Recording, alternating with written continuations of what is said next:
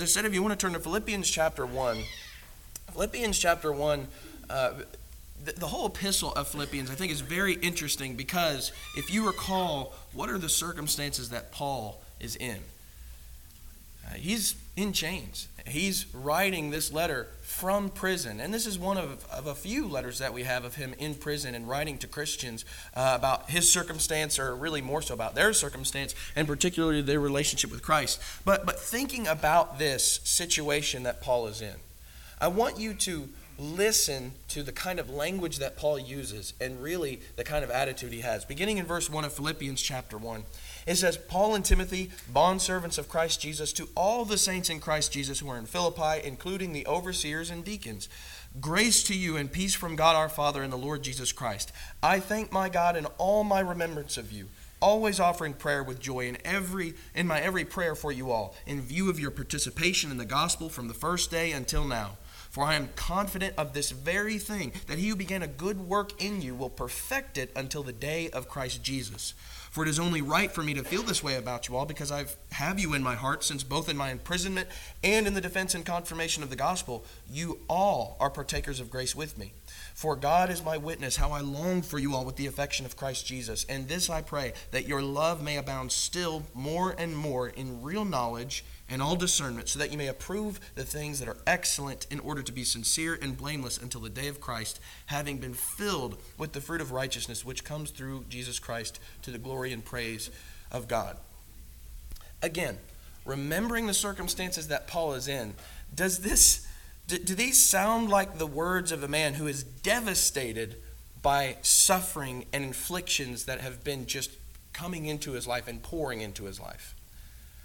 Most of the time, when you talk to people today, especially in our culture, what happens is, if there's even not if they're in prison, but if there's just a remote issue, something around the house, AC's gone out, maybe the heat's gone out, maybe there's something wrong with the water softener, I don't know, but just one thing in our daily comforts that goes wrong.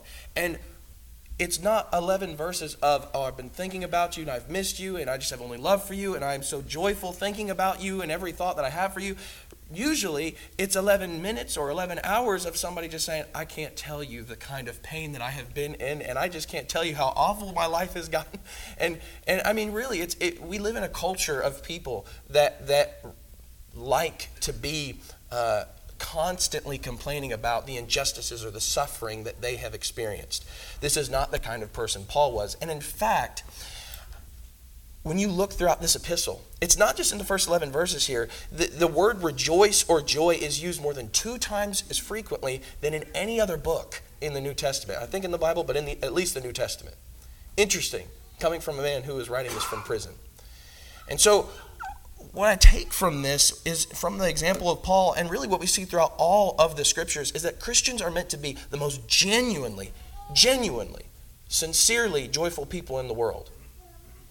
And I'm not talking about happy people, because happiness and joy, there's a difference there that we'll get into a little bit more later on. But what I'm talking about is joy, steadfast joy, long-suffering joy, true joy. And this is supposed to be the case even in the midst of suffering that the world has to offer. And so I think when we look at something like this, look at Paul's example, and we see what the Bible says to Christians, we have to be joyful people. We look at that and think, that just is impossible. Or this seems backwards.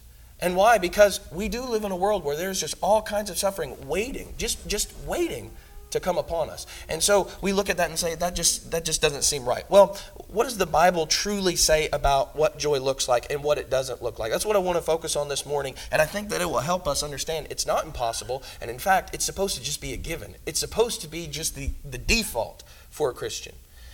And so maybe the problem is we just don't understand what joy is supposed to look like. And so staying in Philippians chapter 1, we'll pick up where we left off, but I want to focus on what Christian joy is not reliant on. And there's a few things that we'll mention here. But first of all, it's not reliant on an absence of persecution. There's all kinds of afflictions that can come upon us, and persecution is one way that we suffer. And so picking up in verse 12 of Philippians chapter 1, it says, Now I want you to know, brethren, that my circumstances have turned out for the greater progress of the gospel, so that my imprisonment in the cause of Christ has become well known throughout the whole Praetorian Guard and to everyone else, and that most of the brethren, trusting in the Lord because of my imprisonment, have far more courage to speak the word of God without fear. And again, you just put a bookmark in Philippians because we'll be going through a lot of passages throughout this epistle. But look at how Paul speaks about not just the joy he has in Christ, but the joy he has in the midst of such persecution. And I mean outright, direct persecution. It's so different from what we experience in America. We have a lot of liberty that kind of protects us from this kind of, a lot of discomforts, just discomforts. This is true evil. And so what we find just from the very beginning of Paul's epistle here is that Christian joy is not reliant on an absence of persecution. Instead, it utilizes persecution. It is literally the fruit of this imprisonment, of this affliction that Paul rejoices in. Now, all throughout, what I want to make clear is Paul, and nor should any Christian, just have a morbid fascination with pain. That's not what this is talking about. What this is Paul is showing us that joy, it transcends that pain, and it transcends all the difficulties that try to hinder that joy. And so this is not a morbid fascination with pain. Rather, it is a fascination of what God can do even when that pain is present. And sometimes you hear people say things like, well, nothing good can come from this. Frankly, that's not Christian thinking. Go over to James chapter 1 very quickly. James chapter 1. James chapter 1. James starts his epistle speaking to Christians that definitely would know full well what kind of suffering was going on at the time. He says about that suffering, consider it all joy, my brethren, in verse 2, when you encounter various trials, knowing that the testing of your faith produces endurance, and let endurance have its perfect result so that you may be perfect and complete, lacking in nothing. What does he say? But have joy. Consider it all joy, my brethren. And again, it's not that they're just suffering pain. He says, take joy for what this is going to produce in you. Take joy in the fact that God can use this. And really, that's something that should encourage us. I don't think we take enough encouragement of the way that God, as sovereign as he is, he allows people to have free will, and they do what they please, and they will make their own choices. But it does not matter what man chooses. He's still going to have his victory. And those that are his people share in that victory. And it's just as sure. And so we need to take more encouragement in this because, frankly, we are going to suffer until the day that we die. Unfortunately, the Bible doesn't say anything else. What the Bible does say is, consider it all joy, my brethren. What the Bible does say is, in the words of Paul, look at what God can produce in just these chains alone, in just this persecution alone. And so I think we need to ask ourselves, is anything being produced in our respective afflictions? Is anything being produced? Is anything good coming from the persecution that we will suffer if we haven't already? Because we will. Probably won't be as severe. At least hopefully it won't be as severe. Prayerfully it won't. But we will suffer. If there isn't anything good being produced from those things, I wonder whose fault is that? Is it God's? Remember in Romans chapter 8 verse 28 how it says that God works all things together for good for those who love him?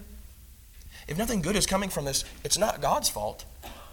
Who else is in this equation? It has to be mine. And so maybe if there's nothing good coming from this kind of suffering, maybe it's a problem of my attitude and my mindset on this. Turn over to 2 Timothy chapter 2. 2 Timothy chapter 2. I think this is interesting. Because just as we've been talking about Romans chapter 8 and verse 28, James chapter 1, God can produce good things even from evil, even from outright evil. When man thinks that there's nothing that can come from this, the word is powerful regardless of the circumstances. And we're going to see this over and over again, that circumstance does not determine a Christian's joy. In 2 Timothy chapter 2 and verse 9, look at what he says as he's speaking of the sufferings that he has gone through, like many of the apostles. It says, for which I suffer hardship, even to imprisonment as a criminal. But the word of God is not imprisoned. The reason I like this verse is because, again, we should be encouraged. Because yes, I may be imprisoned. Yes, I may be locked down. But there's no way that you can possibly lock down the power and effectiveness of the gospel. It doesn't matter what kind of persecution comes. No enemy of God, Satan himself, cannot imprison the word. And you see that in full view in Philippians chapter 1. The severity of our circumstance can never imprison the effect of the gospel. Only the timidity of our conviction or our devotion can. So maybe the problem is not God's word. Well, certainly the problem is not God's word. Maybe the problem is just me, and I need to work on that kind of attitude. And so Christian joy is not reliant on an absence of persecution, but it also is not reliant on an absence of conflict. Rather, it's emboldened through conflict. Coming back to Philippians chapter 1 and verse 29, look at how Paul talks about the sufferings that these people will receive for Christ's sake. In verse 29 of Philippians chapter 1, in verse 29 it says, "For to you it has been granted for Christ's sake, not only to believe in him, but also to suffer for his sake, experiencing the same conflict which you saw in me, and now here to be in me." Isn't it interesting that Paul, when he talks about suffering, he doesn't say, you're just going to have to scrape by, you're going to have to get along. What he says is, it's been granted to you. It's been granted to you not only to believe in him, very important in conversion, very important in the life of a Christian, but alongside that, it's also been granted to you to suffer for his sake. I think when Paul talks about having the brand marks of Jesus at the end of 1 Corinthians, I think that's a beautiful statement. I wonder but you think about kind of maybe the painful process of getting brand marks, but I wonder if all Christians, if all of us could look at that in the same way that Paul would, that I have the brand marks of Jesus. What a beautiful thing that is. And what that does, it just invites even more. It invites more affliction because the world doesn't like that. In fact, continuing on from where we left off in chapter 1, look in verse 15. After he talks about the gospel not being imprisoned, even in his imprisonment, it says, "Some, to be sure, are preaching Christ even from envy and strife, but some also from goodwill. The latter do it out of love, knowing that I am appointed for the defense of the gospel. The former proclaim Christ out of selfish ambition rather than from pure motives, thinking to cause me distress in my imprisonment. What then? Only that in every way, whether in pretense or in truth, Christ is proclaimed, and in this I rejoice." And we'll stop there for just a moment. But isn't it interesting that when Paul even talks about people who seem to be trying to hurt Paul it seems that they're trying to make it seem like he's not as eloquent of a preacher to a degree, or he's really not all that when it comes to his evangelism and his ministry. Regardless of what they were trying to do, their reasoning for trying to hurt Paul in this way, how does Paul respond? It's clear they're trying to hurt him. But when people do things to hurt Paul, and in comparison to us especially, when people do things to hurt us, we tend to be distractedly angry by that. And again, distractedly. We get distracted by our own pride. But Paul says in this case, instead of being distracted, he considerately rejoices. And he's not rejoicing that people are doing wrong, because it is wrong to preach out of some false pretense. It's wrong to preach the way they were doing it. But look at what God can still produce. The gospel is still being preached. Now, it would be a problem if they were really starting to distort things, and it doesn't seem to have gotten to that point just yet, but what did he say? The gospel is being preached. And what else? What else is more beautiful and more glorious than that? What should bring us more joy than that? He really does practice what he preaches when he says that I proclaim Christ and him crucified, and that is his whole being. Being a Christian inevitably incites conflict. It doesn't matter whether you're a preacher or just someone who has become a Christian. Maybe you're an infant in Christ and you start maybe talking to some people about these things. What inevitably will happen is people know some of the baggage that comes along with being a Christian. Oh, that means that you're against some of these things that maybe I would promote. Maybe you're against some of these things that maybe one of our co-workers or maybe one of our schoolmates would like to live in such a way. And so what happens is, because they know that, they start to view you, they start to look at you, and they start to maybe try to go against some of the things that you might say. You don't even have to say much. It's just the fact that you're living differently that's going to cause a problem. Being a Christian will always incite conflict, but God says that if we bear it appropriately, it will produce something precious. Go over to 1 Peter chapter 4. 1 Peter chapter 4. What does he say it's going to produce in 1 Peter chapter 4 and verse 12? Beloved, do not be surprised at the fiery ordeal among you, which comes upon you for your testing, as though some strange thing were happening to you. But to the degree that you share the sufferings of Christ, keep on rejoicing, so that also at the revelation of his glory you may rejoice with exultation. And if you are reviled for the name of Christ, you are blessed, because the Spirit of glory and of God rests on you. Make sure that none of you suffer as a murderer or a thief or evildoer or a troublesome meddler. But if anyone suffers as a Christian, he is not to be ashamed, but is to glorify God in this name. So it's not just Paul saying these things. Peter is also just re-emphasizing and repeating the same notion. Suffering will come, and it's going to come because you bear the name of Christ. But when it does, what beauty and what glory. Because as long as we're not being condemned and put in the same light as those of the sons of disobedience who are just partaking in the deeds of darkness, as long as we're not participating in those things, if we're suffering for the cause of Christ, I can't help but think about all of the promises that were given throughout the ministry of Christ. And we've even kind of talked about this morning in the Bible class. But think about when Jesus says, those that confess me before men, I will confess before my Father in heaven.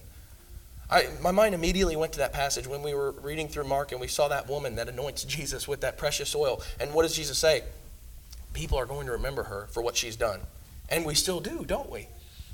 Isn't it interesting that you see in one moment Jesus' promise being fulfilled, and then you think about all the other promises he's made where he says, I'm going to bring you up even before my Father. But that's not going to happen if we're not willing to confess his name before men, simply because of the persecution or the conflict that it might incite. And so we need to be careful that we're not shirking away from that. In fact, this seems to be just kind of, again, a repeat of something that Peter said in chapter 1 of 1 Peter. In verse 6, beginning, it says, "In this you greatly rejoice, even though now for a little while, if necessary, you have been distressed by various trials, so that the proof of your faith, being more precious than gold, which is perishable, even though tested by fire, may be found to result in praise and glory and honor at the revelation of Jesus Christ. And though you have not seen him, you love him. And though you do not see him now, but believe in him, you greatly rejoice with joy inexpressible and full of glory, obtaining as the outcome of your faith the salvation of your souls." So what is being produced? What precious thing is being produced as Peter talks about here? It's an emboldened and strong faith. Do we think like this when we suffer conflict? When things go wrong, do we immediately think of the spiritual advantage that we're going to get from this, the victory that God can bring from this, or do we immediately think of a complaint? Again, there's a lot of people that immediately like to start complaining and immediately like to start letting everybody know on social media or maybe in a text message or maybe just as soon as you see them, everything that's gone wrong. And it may not be that much. We should not be those kinds of people.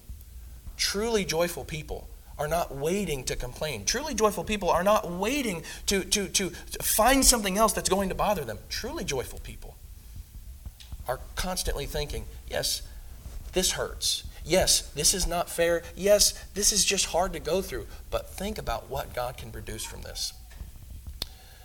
And so we need to try to have Christian joy, not think like the rest of the world that that we can't have joy just because there is going to be conflict and persecution. But finally, and I think that this is very interesting, Christian joy is not reliant on an absence of sacrifice.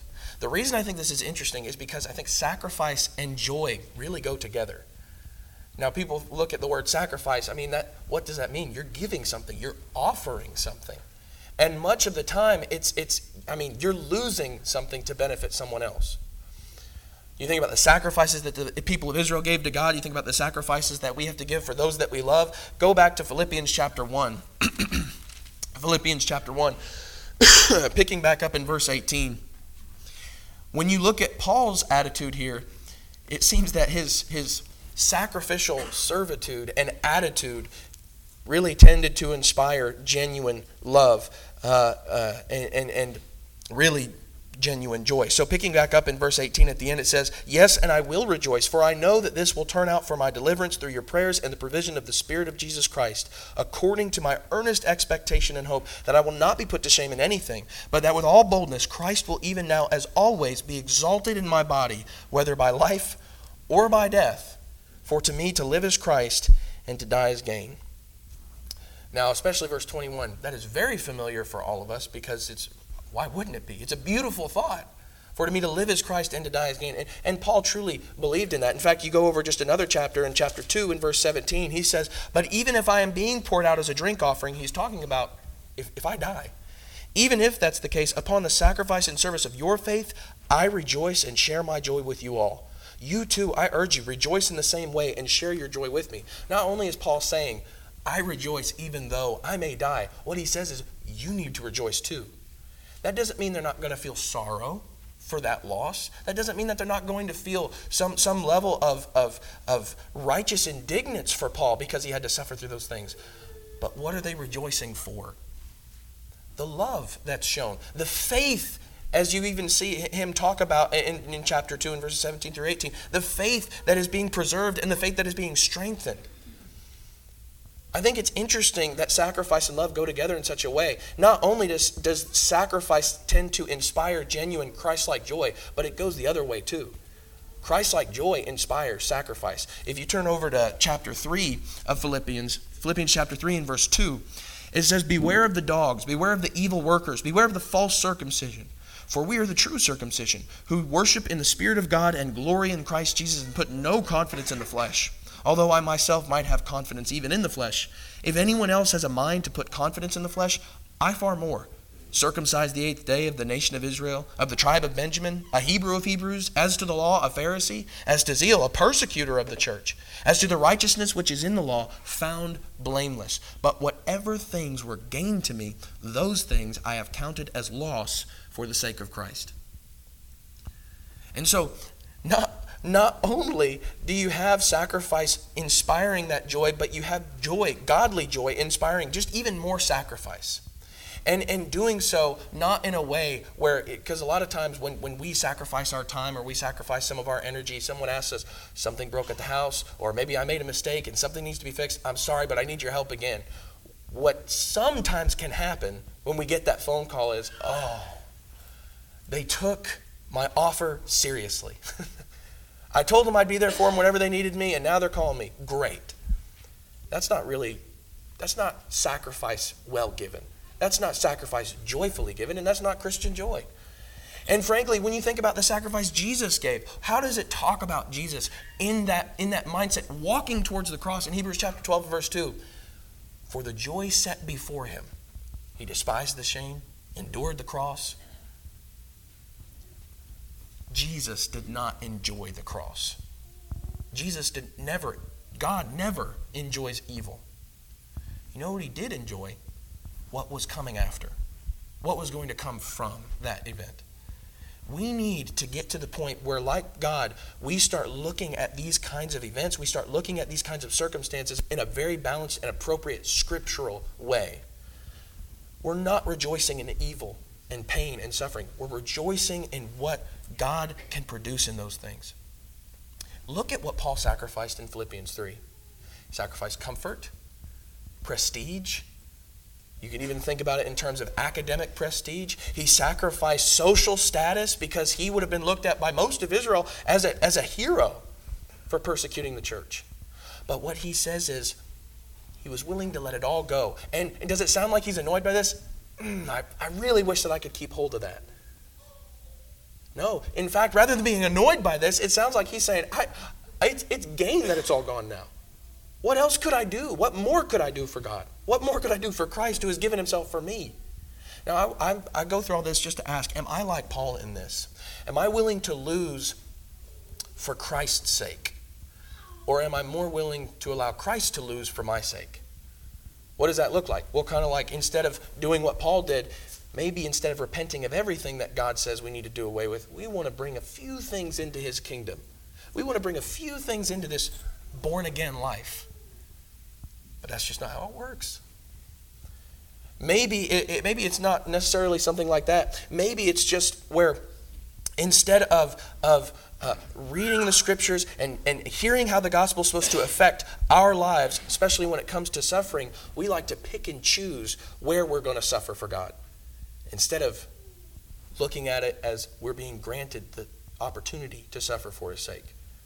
And that's really one of the main things I think people do, Christians do to this day. It's not so much that we're not willing to suffer. We want to just pick what we're going to suffer. I wonder if Job would look at that and think, what foolishness. Christian joy is not reliant on the absence of suffering altogether. Rather, true joy is reliant only on God and a relationship with Him. This kind of joy that transcends all suffering only comes from a sincere faith. Without Him, there is no steadfastness. Without Him, there is no effectiveness. Without Him, there is no enduring joy. Why? Well, for starters, because He is the only one who can provide an unshakable hope. He's the only one that can provide a promise that can have full assurance, that can have a true 100% guarantee. Over in Philippians chapter 3 again. It's interesting because sometimes you read on boxes a product that you buy, it says there's a guarantee that you have. And it's funny because whenever this product breaks, I don't know if that goes against the guarantee, but whenever that product breaks, you can kind of call a number and then you ask if you can get something replaced. And then when you go through that whole process, it's like there's a whole subsection of bylaws where it says, there was something like this where somebody had bought a mattress and it was just had several issues when they had bought it. It was brought to their house and they called this number and they said, well, there's a guarantee that I'm trying to call on. And they said, well, did you put it on metal bed frame? And he said, well, yeah, because really there's not really much else that we could do. And they said, oh, well, we can't really do anything about that. You're not supposed to, it actually says in the rules that you're not supposed to put this on a metal bed frame. And you'd be surprised how many more things that they could put in that. Not only is it not supposed to be on a metal bed frame, it's also not supposed to be pushed up right against to the wall in your room. And it was I'm not going to go through the whole thing, but it was a really funny story. But all that just to say, that's not really a guarantee. God gives us a guarantee where He says, if you just do what I say, it's a promise that cannot be taken away. In Philippians chapter 3, beginning in verse 12. In verse 12 it says, not that I have already obtained it or have already become perfect, but I press on so that I may lay hold of that which for which also I was laid hold of by Christ Jesus. Brethren, I do not regard myself as having laid hold of it yet, but one thing I do, forgetting what lies behind and reaching forward to what lies ahead. I press on toward the goal for the prize of the upward call of God in Christ Jesus. And skip down to verse 20. For our citizenship is in heaven, from which also we eagerly wait for a Savior in the Lord Jesus Christ, who will transform the body of our humble state into conformity with the body of His glory by the exertion of the power that He has even to subject all things to Himself. Excuse me. And so what we see here is that goal that Paul talks about, that promise that he is really referring to, is that promise that we have of heaven. Our joy can only be as unshakable as our hope. And if our hope is flimsy or unsure, our joy will be the same. Is my hope based on heaven or is it based on earth? Is my hope based on heavenly things, heavenly matters, or is it based on earthly matters? And this is really where I think it's helpful to understand there's a difference between happiness and joy. Joy does have strength and resolve. Happiness is very flimsy. In fact, the word happiness comes from the word happenstance, which is entirely based on chance. And that is what happens. People say, I'm going to be happy once I get this promotion. And then they get that promotion. What happens? They're not happy. Maybe they were for a minute, but then it kind of fades. And why is that? Because happiness is temporary. Happiness is just momentary. Joy is an entirely different thing. Happiness is, I'm going to be happy if and when this happens. Joy is, I'm going to be okay as long as I have God. Sometimes we think something's wrong because I don't have this kind of joy that I read about in the New Testament. And it could just entirely be that my hope is based on a promotion. My hope is based on a college degree. My hope is based on academic prestige. My hope is based on material things that I can accrue for myself. And maybe we just need to spend more time, all of our time, hoping and working for that heavenly promise, for treasures that will never fade and never rot away. And so maybe that's our problem. But not only that, why is it that that without God we cannot have true joy? Because He's the only thing that is certain while everything else is uncertain. Circumstance, the situation that we find ourselves in. Over in chapter 4, and this is another one of the more famous passages from Philippians, Philippians chapter 4 and verse 10, it says, "But I rejoiced in the Lord greatly that now at last you have revived your concern for me. Indeed, you were concerned before, but you lacked opportunity. Not that I speak from want, for I have learned to be content in whatever circumstances I am. I know how to get along with humble means, and I also know how to live in prosperity. In any and every circumstance, I have learned the secret of being filled and going hungry, both of having abundance and suffering need." Why? Because I can do all things through him who strengthens me. People like to quote that verse, just verse 13 alone. They don't like to quote the previous verses that come right before it. They don't like to quote that Paul is saying, hey, I'm going to be good from the lowly and humble means in poverty, and I'm also going to be content even in riches. Isn't it interesting? People don't think you have to learn how to get along. You have to learn to be content with riches. Yeah, you do. And maybe one of our problems is we think that we're not rich in our society when we're richer than 97% of the world. And so, yes, you do have to learn to be content in the lowly means and in the high, more abundant means. If we haven't learned that secret yet, that's a problem. If we haven't tried to learn that secret like Paul, that's a problem. It's going to cause issues because what we're doing is not searching for joy. We're searching for that momentary happiness. And the reason that we can learn to be content in everything and anything that comes our way is because those circumstances change. God never does. Remember what it says in Hebrews chapter 13, verse 8, that Jesus Christ is the same yesterday, today, and tomorrow. Nothing about him will ever change. Paul wasn't content because he could predict everything that was going to happen to him. He was content because God, the unchangeable, was with him. Now, how about me? You remember in verse 6 of Philippians chapter 4, Paul says, "Be anxious for nothing, but in everything by prayer and supplication with thanksgiving, let your requests be made known to God." Do you suffer with anxiety or doubt?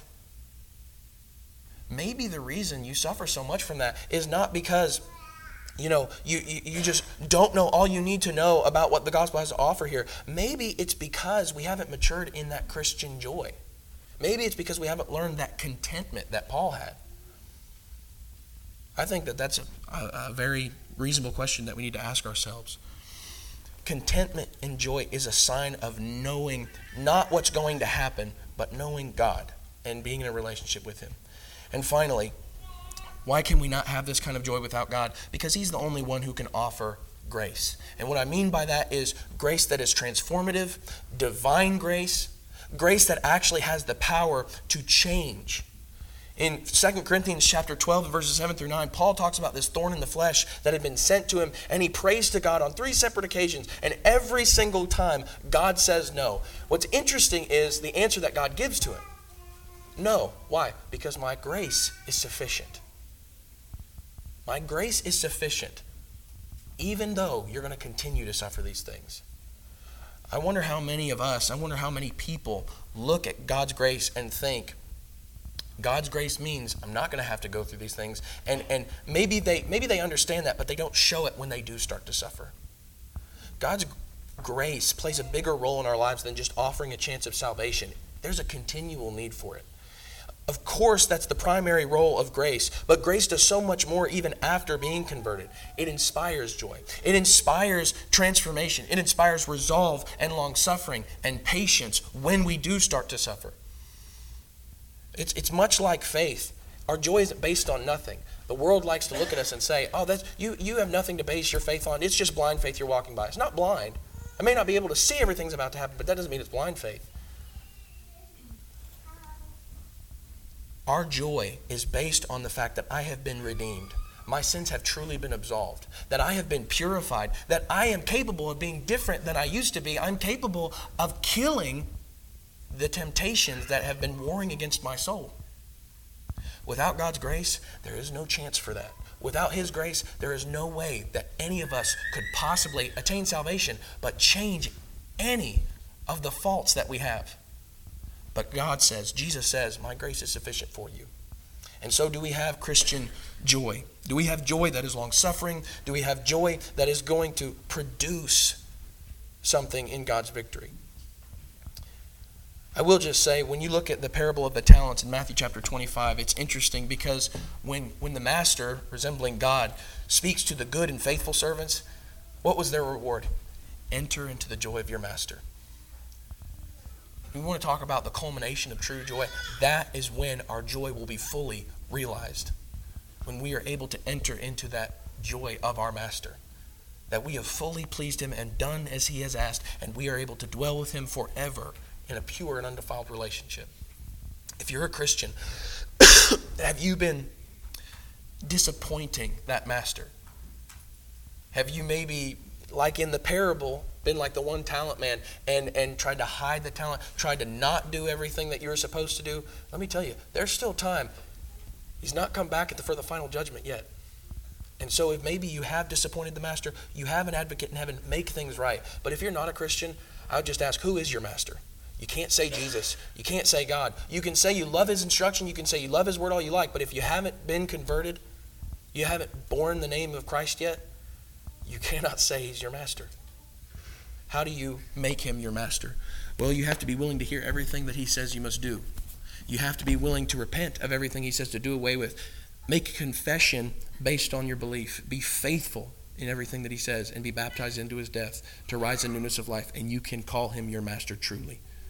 And one day enter into that joy of our master when the day comes. If you're subject to the invitation of Christ by any means, please come forward as we stand and as we sing.